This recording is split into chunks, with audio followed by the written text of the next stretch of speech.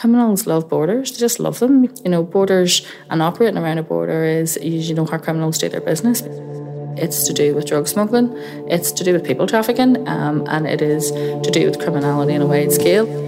The guards are chasing someone and they're about to go into the north, they can radio ahead. But the fact is, there may not be somebody on the other side ready to take over.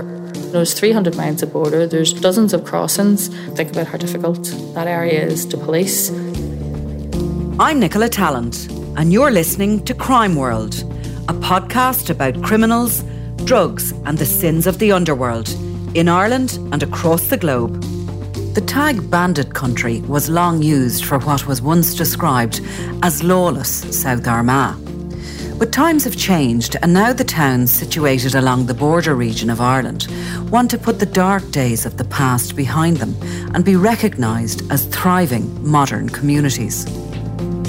So how do we move forward while recognising the potentially incendiary political and constitutional proposals to police regions that border Garda Síochána and PSNI territories? Today, I'm talking to Belfast Telegraph crime correspondent Alison Morris about the landmines that await the advent of change in places once policed like war zones. We talk policing in South Armagh, the crime gangs who are gaining from politics, and the controversy of cross-border hot pursuit. This is Crime World, a podcast from SundayWorld.com.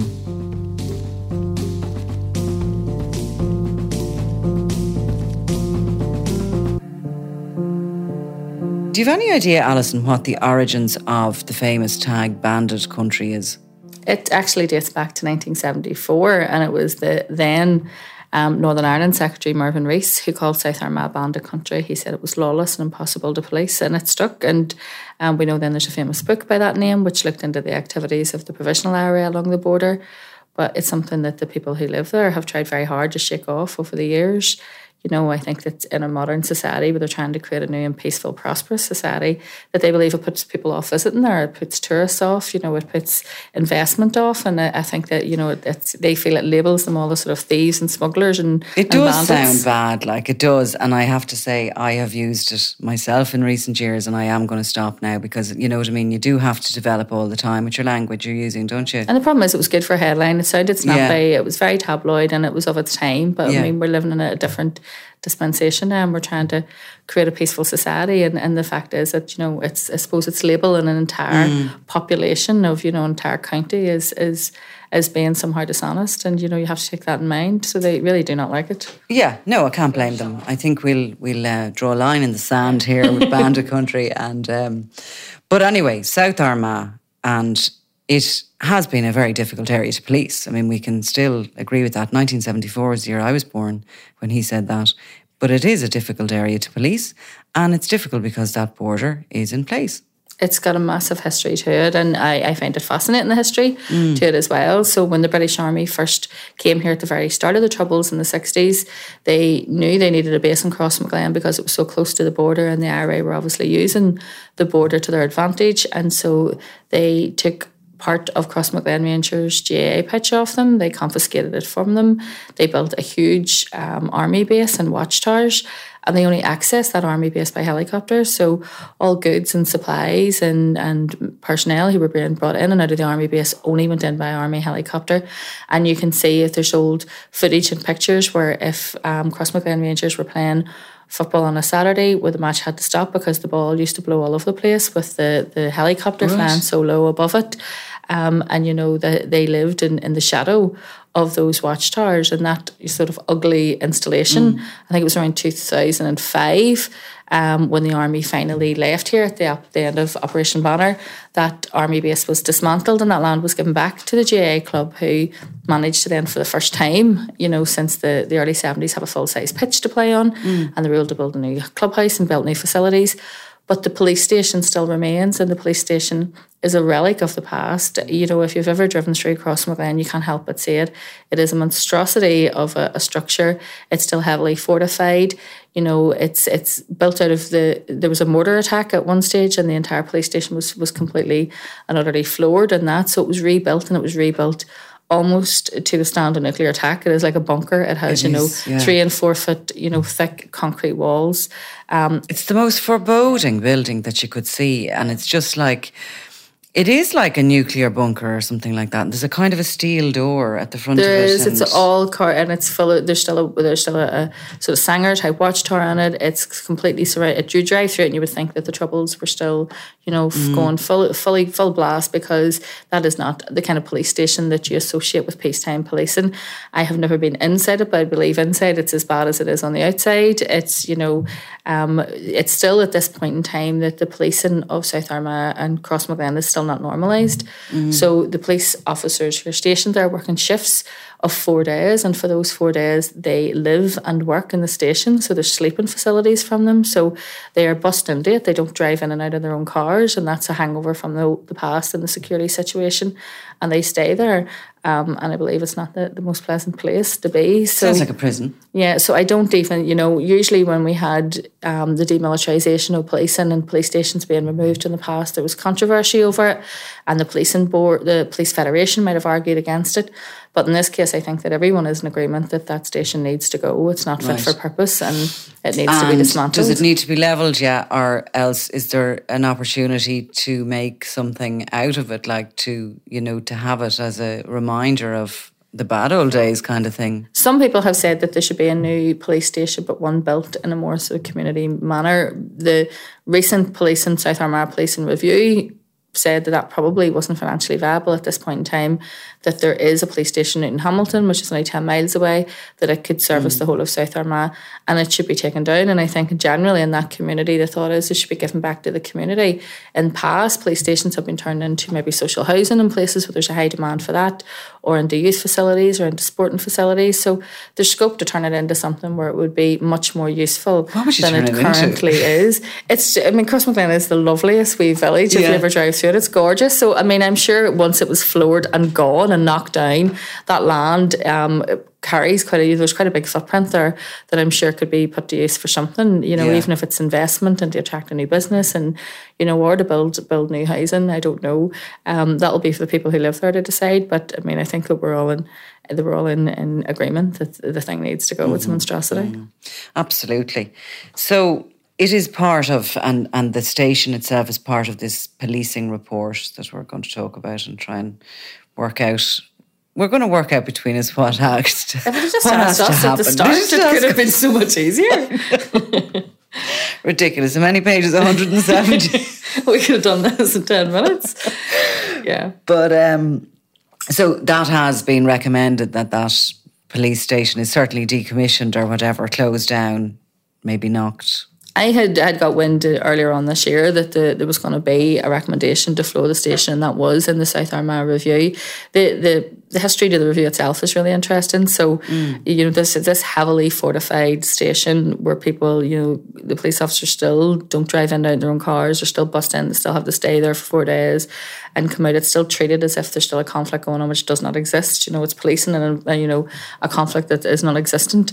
But the history of the review was on Christmas Day 2009, and I can assure you I was not on social media on Christmas Day 2009. At this stage I was probably into my second bottle of Prosecco or something else. But on Christmas Day 2019, sorry. You actually lost 10 years, you had that many bottles. On Christmas Day 2019, the Chief Constable visited Crossmaglen Station, got a picture taken with the officers who were stationed there that day. But for some reason, they had decided to carry their rifles, these automatic rifles that had what are called kite sights, which are actually night vision sights, even though it was daytime, which makes them look even more sort of foreboding, I suppose. And there was outrage because people said this was an image of police in the past. There was really no need for these heavily armed officers carrying automatic rifles, especially not on a Christmas day. It was not a festive image. Was this like a happy Christmas tweet? It was. From your friendly officers. The Chief Constable wasn't that long in position, so I'm going to give him a bye ball and say maybe he didn't understand the sensitivities of it. the police officers and the commander down there, I'm sure would have. So nobody said to him, this may not be the best idea, I'm not sure. But he stood there, the picture, if anyone wants to Google it, is there, it's online, and you will see. And this was on, a Christmas day. It was visiting these, the officers of Crossmaglen, and this picture, it was a PR disaster for the Chief Constable. And as a result of that, he had to apologise to the people of Crossmaglen and the local politicians, and he agreed that he would carry out a review of policing in that area. So that was released earlier this month, and that was as a result of that picture, which was very misjudged, let's face it. So there was 50 findings or recommendations in this report. So we won't go through all 50 of them. But the one maybe that we might be most interested in, and it's probably most relevant, is this idea of people, criminals, organised crime groups, using the border to escape. It is, and we call this Hot Pursuit, which I didn't actually realise I liked so much. I think that my first book might be called Hot Pursuit. You like that word? Yeah. Yeah, I think, well, basically there's an agreement in all... Kind of cartoony. There's an agreement in almost all other European countries. There is currently an agreement for hot pursuit, so law enforcement can cross a border if they are chasing a criminal at that stage, so they can cross into another jurisdiction. It doesn't mean they can go, 30, 40, 50 miles into the jurisdiction, but they can cross over until such a time as law enforcement from that jurisdiction can take over the chase. And that is an agreement that has been in place for decades. It never applied to this part of the world, even when Northern Ireland was part of the European Union, despite this being a European-wide agreement. And there's political sensitivities for that. So that was because at that stage, I'm assuming that, Unionists would have objected to the guards being in the north, and I'm not sure that anyone who lives along the border in the south particularly want the PSNI crossing over into their jurisdiction either. There would have been fears, I presume, that they'd have done more than just what they were supposed to do, which is follow the... Yeah, as a journalist, as a crime reporter, I can see already, it sets my antenna off in terms of the problems that you're going to have. So the PSNI are routinely armed, so every single officer carries a firearm, they carry a sidearm. The guards, as we know, are not. So what happens if, a member of the PSNI discharges a weapon in the south? Who's responsible for that? In the north, if there's anything that happens in relation to the PSNI, it's investigated by the police ombudsman, who would investigate it if the PSNI were in a different jurisdiction. They're answerable to the policing board. Who would they be answerable to if they were operating in the south? And vice versa. If you turn that around, say the guards chased someone into Northern Ireland and were involved in a high-speed crash and somebody lost their life, who would it be responsible for monitoring that behaviour? So you can see where it... But what happens in Europe with that? In other European countries, there is basically just a legal agreement that they're allowed to cross in until someone else takes over. And none of these sort of sensitivities, they're ironed out to the point where if you're arrested in that jurisdiction, that is where you'll appear in court, unless you need to be extradited. Other European countries have a much easier sort of, I suppose, way of dealing with this because they wouldn't have maybe the political sensitivities that we had in relation to policing. It's never been in the north. They do say there's good cooperation, there is. In most cases, if the guards are chasing someone and they're about to go into the north, they can radio ahead, a helicopter can be put up, they can be monitored until they can be stopped. But the fact is, those, especially if it's a very rural area, there may not be somebody on the other side ready to take over from that hot pursuit. So this was one of the things they wanted greater agreement on. Immediately, I think that caused issues because the police in review, the guards were saying, well, nobody has actually came to us and spoke to us about this review to ask us what we think about the hot pursuit. Maybe there will be an agreement somewhere down the line, but I can't see that happening in the immediate future. That's one of the things where we have a real problem with the border. And like we talk about Brexit, there was a lot of talk about putting a land border to check goods during Brexit, and it was agreed, I think, by everyone. It just can't be done. There's 300 miles of border, there's dozens of crossings. So if it couldn't be done in terms of just checking customs arrangements on a lorry full of goods, how on earth, think about how difficult that area is to police, especially in areas where there wouldn't really be a big concentration of PSNI in the first place, or where there would be traditionally the local community wouldn't necessarily be that welcoming or be pretty hostile towards the police. So you can see how there's massive difficulties, and that is clearly exploited. Criminals love borders, they just love them, and that's always been the case.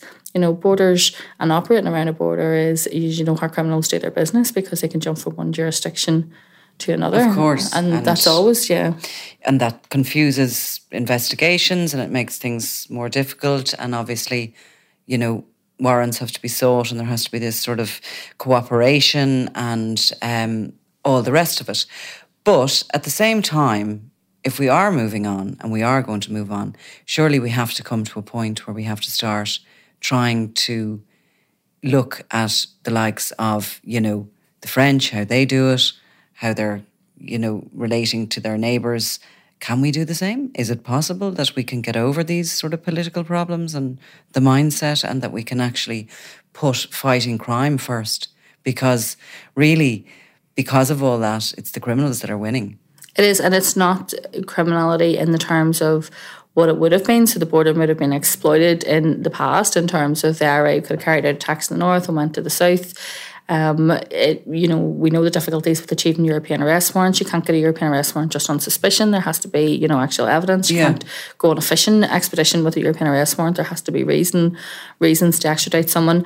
And so all that causes problems. This is not what the problem with the border criminality is now. It's to do with drug smuggling. It's to do with people trafficking. And it is to do with criminality on a wide scale. And we've seen that. I suppose two of the most recent cases I can think of was the kidnapping of Kevin Lunny and what is going on with the Quinn International Holdings situation. That involved a lot of cross-border criminality and the murder of Adrian Donoghue. Yeah. Which, again, we know that the only person, Aaron Brady, who's been convicted of that, had an address in Crossmaglen, and they were carrying out robberies of credit unions in the south, but living in the north. And so you can see how the border was being exploited there. So they're probably two of the most high-profile cases I can think of. And I remember when he was murdered, going up to cover that story at the time, and they had, very early on, they realised that the gang had left the jurisdiction within minutes. And taking the route from Lordship Credit Union, just literally up, it was something like, probably took me 6 minutes because I was within the speed limit. These guys are going like the clappers in high-speed cars. They were over the border in minutes that night, and he's lying dead. They hadn't even, I don't think the ambulance had even been called or arrived, and they're gone. That's how it is. And the same on what I would call Quinn Mountain in Fermanagh. That you're driving along, and Crossmaglen and areas outside Crossmaglen are the same, and you're jumping along one road. If you turn left, you're into the south. If you turn right, you're into the north. Well, you only know because your phone tells you. It's a constant bleeping of your phone as it jumps in and out of different network providers. This is it. Apart from that, you have no idea whether you're north or south. There has been some dissident Republican activity along that Fermanagh border, and we've seen that with, devices that were left in Wattle Bridge in relation to the last couple of years. And a lot of times then it's the guards that are left to investigate a lot of that, because we know that there's jumping back and forward across the border. But this is really about really serious organised crime and organised criminality. That's not to say some of the people who are doing it were not previously involved in paramilitary groups, but they have just transferred those skills that they learned during their time in paramilitary groups over to organised criminality now, and it's very difficult. So as you put that case of that murder, with the credit union, let's use that as an example, what if the guards were in hot pursuit? If they had chased across the border, what was going to happen then once they disappeared? So you can see how it would be important to get an agreement. We know that there's difficulties, and who they would be accountable to and all of that, but I think it's worth, the justice ministers on both sides of the border sitting down and getting their heads together and coming up with some sort of solution to this. And what would have had to happen if they were in hot pursuit? Would they literally have to put the brakes on and stop dead? As soon as they know they're in a different jurisdiction, they have to stop, and that's just the case. They can't carry on into another jurisdiction. They have to phone ahead and say, we're chasing, a grey Astra, whatever it is. Can you imagine having to do that as a police person, hot on the tail of somebody who had just murdered one of your colleagues? A father of two young children, and because of rules and regulations, you had to stop and let them drive off into the distance to freedom. Yeah. And, in the same, we know that, Kevin Lunny was kidnapped in the north, but, he was tortured in the south, and that's where there's currently a trial ongoing in relation to that, but that's taking place in the south. So, you can see that the cross-border criminality, it runs very deep. It's very organised, and it's very difficult, I think, to deal with when we're still in the mindset of the past, where we're treating the two jurisdictions so separately. When there's people's houses along that border, and half their houses on one side and half their houses on the other. That's what I was going to say to you, because while we are looking at the phone to see which side we're on, the criminals know damn well every corner of those roads. And the classic example of one that used the border in such a way was, of course, the famous Thomas Slab Murphy. and his farmyard up in Hacksballs Cross. There was some of the outbuildings in the south, some in the north. I actually think that the house was supposed to straddle the border. There was one story I heard at one point, the Criminal Assets Bureau went up and raided it at one stage, and they always believed there was tunnels in under the house and all the rest of it, and they burst in, they thought, to surprise him, and he was gone, but there was a mug of tea on the table and the steam was still rising out of it. And the seat was still hot, but there was nowhere to be seen of Mr. Murphy. I've heard, stories of people, at that stage it would have been the RUC calling to raid their house and them standing at the bottom end of the bottom field waving up at them, and they couldn't come and get them. I mean, that's, at that stage, that was, being used in relation to our conflict. But you can imagine how difficult that is to police in a modern capacity as well, when crime is so much more sophisticated now than it was then. I mean, then you might have been knocking a load of diesel or a load of cattle back and forward across the border, but now we're talking about, weapons, we're talking about drugs, we're talking about people trafficking, which is a really big problem as well.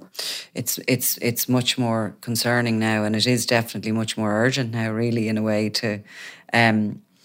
the Kevin Lunny situation and the Quinn situation, a lot of that criminality has used old smuggling routes that lie up around that border mountain that apparently certain individuals would know. These are old smuggling. Like, how long is smuggling going on since Ireland was divided? Well, it is. You petition anywhere and you're going to, it's that's what the smugglers are going to take advantage of. The Lunny stuff, I, did quite a lot of work on that at the time. I mean, for anyone who wasn't familiar with it, we know he was kidnapped in September 2019. But it was a horrific situation. He was kidnapped, taken out of his car, thrown into the back of another car. He was driven across the border. He was put in the back of what he thinks was a trailer or, a horse box, and he was tortured, and including he had the letters QIH carved with a knife into his chest. He was told as a reminder so he wouldn't forget what had happened. This was all, as we know, the fallout in relation to the fall of Sean Quinn, once Ireland's richest man, and that downfall, and the fact that there was people along that border who were so fiercely loyal to him that they seen it as their duty, I suppose, to try and avenge him in this way. And that had been going on for quite a long time, long before the kidnapping. That had been back and forward across the border, involving police in both jurisdictions. And you can see then in relation to that how the border could be exploited, and when it comes to that kind of activity. And that was probably one of the most sort of, I think, most recent and most horrific examples of criminals exploiting the border for their own aim. You talked about people trafficking, and obviously the case in Essex where those people, 34, was it? From 34 people working? And that again involved, lorry drivers from both sides of the border who were working with each other. You had people from Armagh, you had people from Newton Butler, you had people who were connected to the south. That court case involved so many European arrest warrants to try and get everyone in the same jurisdiction. And these were people who we know had been previously involved in smuggling, whether they were smuggling alcohol or cigarettes or all sorts of other things, and they just used the routes that they had established in relation to smuggling, and they transferred that to people because people was a commodity that was making them more money than those other examples were. And there's also less risk, because in cases where you were stopped, they were saying, oh, I didn't know they were in the back, they must have jumped in when I was in getting something to eat. And all the authorities were doing was taking the people out and sending them on their way. So there was much less risk involved in the people trafficking. I think that's why so many of them were involved in that. And a lot of them were also transporting drugs and weapons and whatever the hell would pay the money. They didn't care what was in the back of the van. Well, we know that, if you use the same smuggling routes, you use them in relation to anything that will make you money, and they don't care what will make the money. So you're just looking at what will make me the most money. And if you can, at that stage when I was investigating those deaths in Essex and the link to that, and I think a lot of people were shocked at how closely Ireland, North and South, were linked to that people trafficking routes, and speaking to legitimate hauliers who said they'd been raising these issues for many years. So people who wouldn't necessarily qualify for a haulier's licence in Ireland because there's so many hoops you have to jump through. They were going to Bulgaria, where, it's a brown envelope job to get yourself a haulier's licence within 24 hours. You notice a lot of the lorries that were involved in the Essex deaths had Bulgarian licence plates on them, even though the people weren't from there. So they were getting their licence from there. That meant that they were able to travel in and out of Europe. They were undercutting legitimate businesses because to go to Europe to pick up whatever it was they were smuggling, be that people, be that drugs, be that whatever. They obviously needed a reason to drive there. So if you would charge someone, and I'm not sure how much it costs to haul something, but say it cost £20,000 to bring a load to Europe, they were offering to do it for something ridiculous like 5, and undercutting legitimate businesses, because to them, they didn't need to make any money doing that, because their money was being made on the return journey. They just needed a reason to be going. And that had been going on for a long time. They had been raising this with the authorities and nothing had been done about it, and it wasn't until it took that awful tragedy before people woke up and say, no, hold on a wee second, what exactly is going on here and how many people are involved in it. And you could hear during that court case if the families, if those people were paying £2,500, £2,000 each to be smuggled out, well then the more you could get in the back of the lorry, the more money you could make. And that was when they were just packing people in, and that's obviously the lack of oxygen was what led to all those people being killed. How many times had they done it before and hadn't been caught? Successfully, exactly, and that's always the way. Is that the most important issue on the border, the hot pursuit?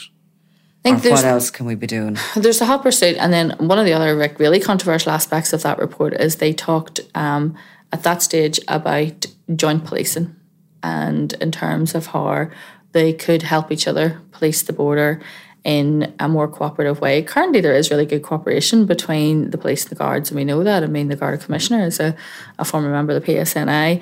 A lot of the most high-flying members of the PSNI seem to be leaving in their droves to go and work. That's because they're getting paid a fortune, by the way. Work for the guards. I think just this week they lost their head of HR, and I think she's heading south. People like Paula Hillman have already headed south.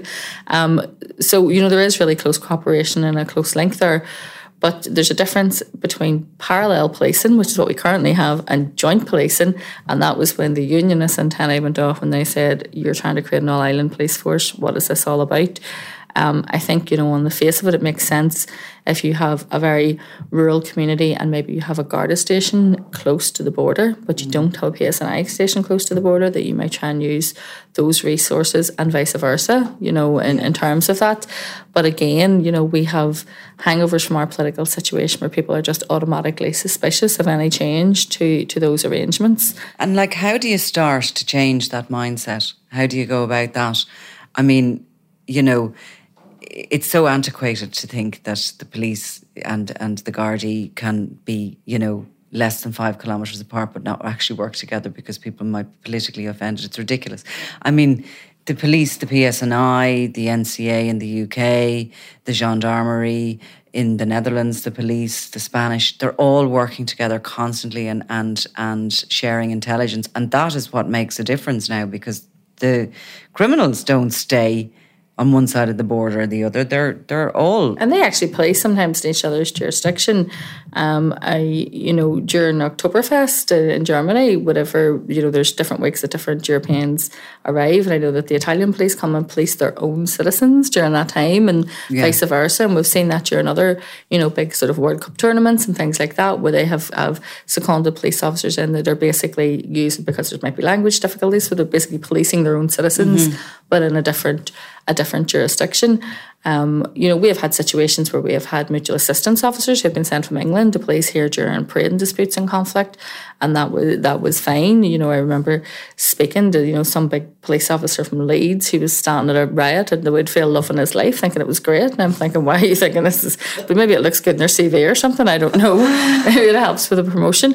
But when it comes to then chasing, when we're the people who are closest to us, in our land border, it's difficult. Like there's hangovers from police in here. The changeover from the RUC to the PSNI is actually 100. It's the 20th anniversary of that this November, and that was essential to the police. The RUC, it was predominantly Protestant Unionist force. People did not see it as being reflective of society. That changeover was supposed to be our big change in policing.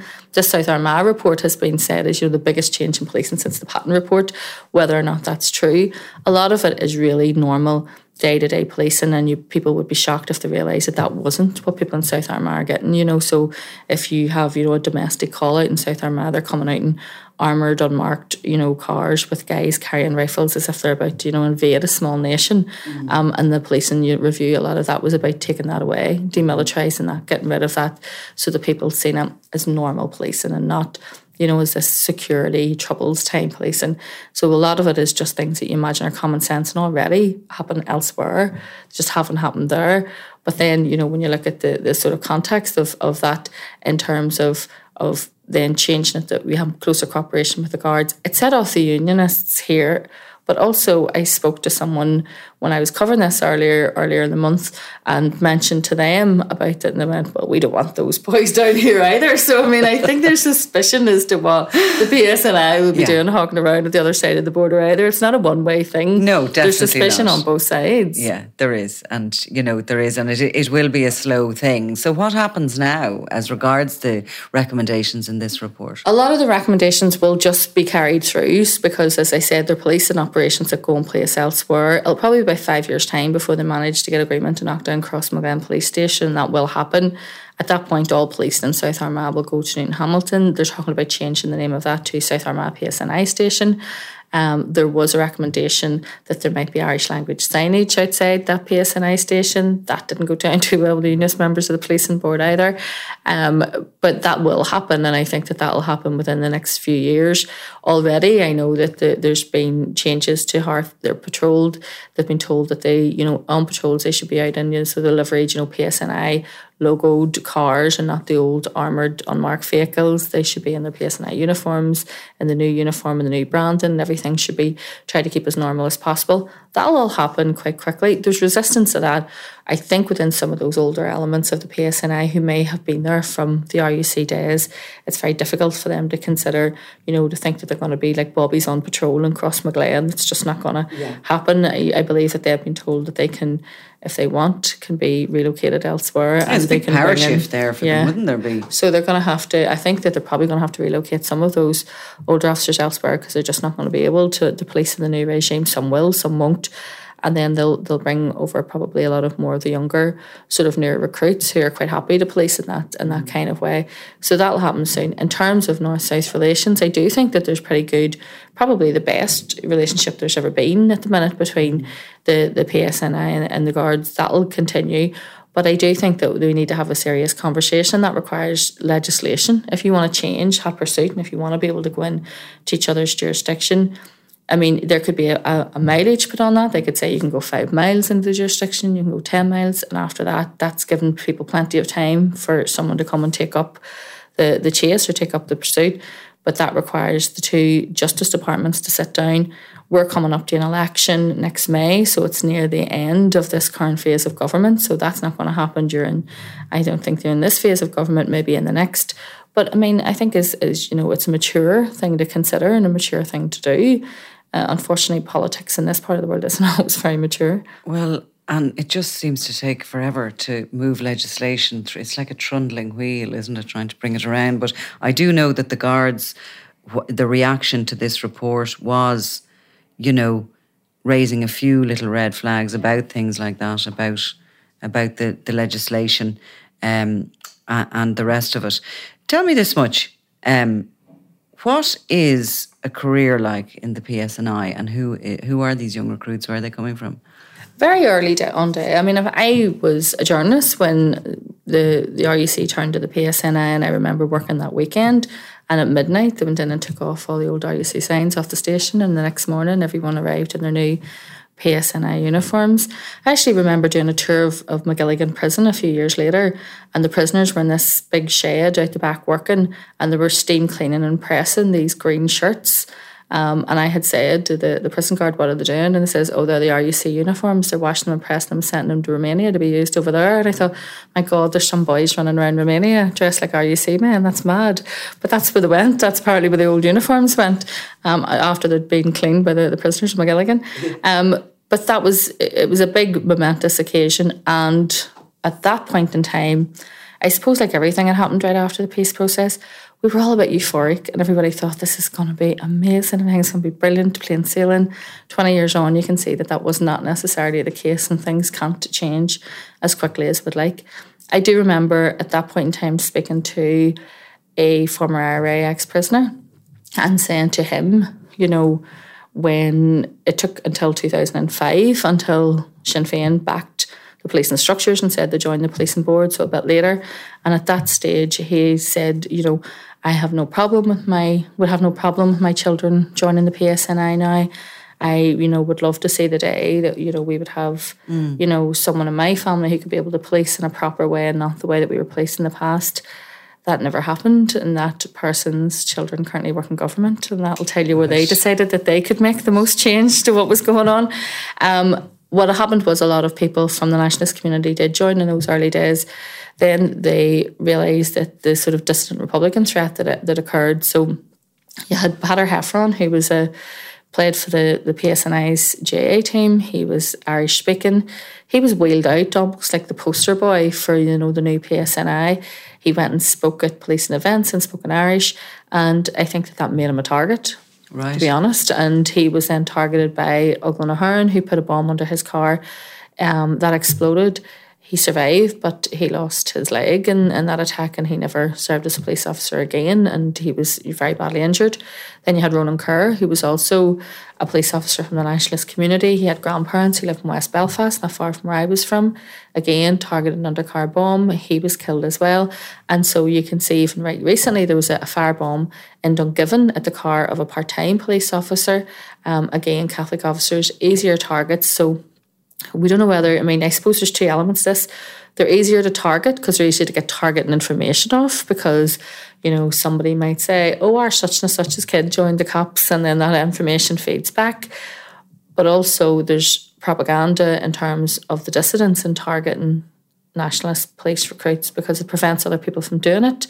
And then they can say that force is not representative of our community, and the force isn't representative of the community because they're targeting people who join it, who are from the community. They're always trying to claw everything back.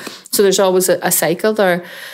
I mean, Catholic PSNI officers, if they come from staunchly Republican communities, can't stay there. They can't stay in their own home. They have to leave and go somewhere else. They're then usually stationed elsewhere. They're usually stationed, so if they come from Belfast, they'll maybe be sent down to Enniskillen or somewhere like that, so there's less chance of someone recognising them when they're at work. Is that like totally normal? Yeah, they're given a list of places where they can and can't socialise, so maybe if they're a member of a Gaelic club, they won't be able to do that anymore.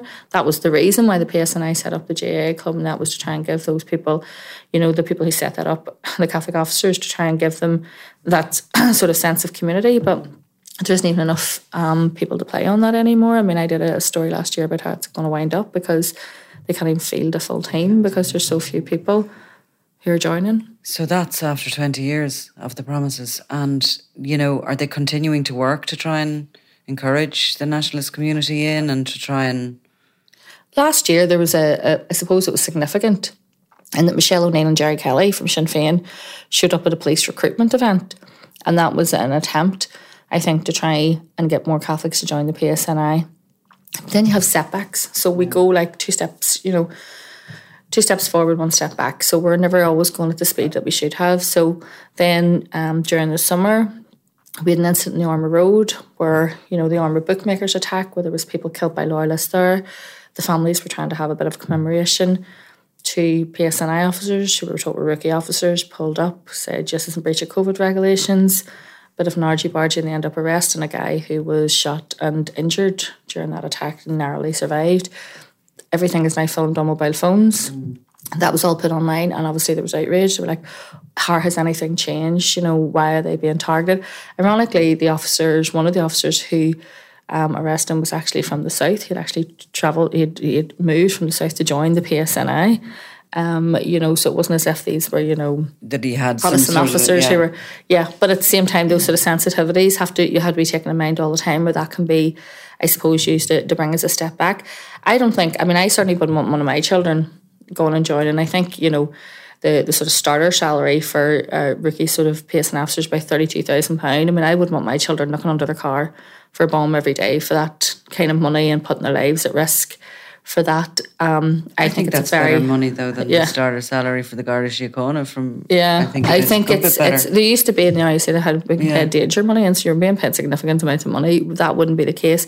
I mean, they can raise up quite quickly, and it can be a very well paid job, but at the same time too, you're giving up everything, you know. And as well as that, I mean, there are Catholic officers whose families have been targeted. I mean, pipe bombs left outside the homes of their elderly parents' house and other things. So, you know, you can see what the difficulties are. I'm not sure that we're just there yet. You know, I think that we have a wee bit to go. The dissident threat is significantly reduced, but you always have to remember, you know, it doesn't take there to be thousands of people in a paramilitary organisation. It can take, you know, a handful of people, 5 people, and one with a gun, or it can take, you know, one undercar bomb, and that can set everything back straight to where it was again. So they're always having to be very cautious of that. It's difficult. I think right now, I think it's sitting around 32% of officers come from the nationalist community. That reduces again when you go to the civilian staff. You know, there's even less there. So there are steps to try and recruit people, but they've also got an issue with women as well. I mean, they're losing most of their high-profile women, and so, you know, that you're trying to build a police service that's reflective of society. They're losing them down to the south to they're get all the going bigger to the guards. jobs. That's where they're all going. They're going to the guards. Yeah, and Barbara Gray, who is, you know, I think that we all had thought that she would be the chief constable one day. She's off. She went to the Met, and she's over there working.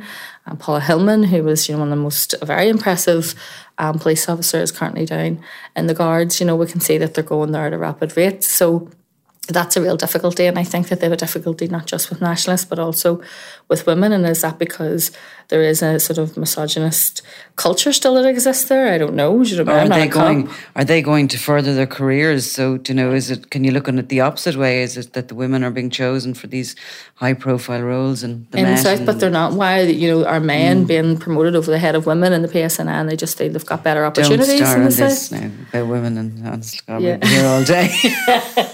No, we can't quite smash the patriarchy in the short term. No. Unfortunately, we've sorted out South Armagh. I think that was good. With that sorted, the hot pursuit should go ahead. Isn't that right? I think it should. I think we just need to make sure that we have tight legislation so people aren't running around like cowboys right outside either end of the border.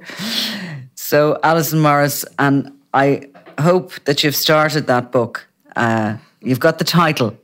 Isn't that the hardest part, they say? Hot Pursuit, although I think that it could also be used as a title for a film that maybe would require an over 18 rating as well. I think you should copyright it here and now, because you've just told everybody listening to Crime World your idea. But look, thank you very much for your time today. And, you know, the border is something that we will have to come back to again and again, because it is... It's colourful. It's fascinating. And, you know, there's times as a Belfast girl and a city girl that I travel down to speak to people around the border, and I'm usually not shooed for the journey. You know, I'm usually standing a pair of high heels for some big country bloke looking at me as if I'm bonkers. But, when you see that, you can see that the policing and just generally things that have progressed at a greater rate, I suppose, than they have in a lot of those rural border counties. And we won't use the phrase anymore. We're saying it here and now. Okay, thanks, Alison.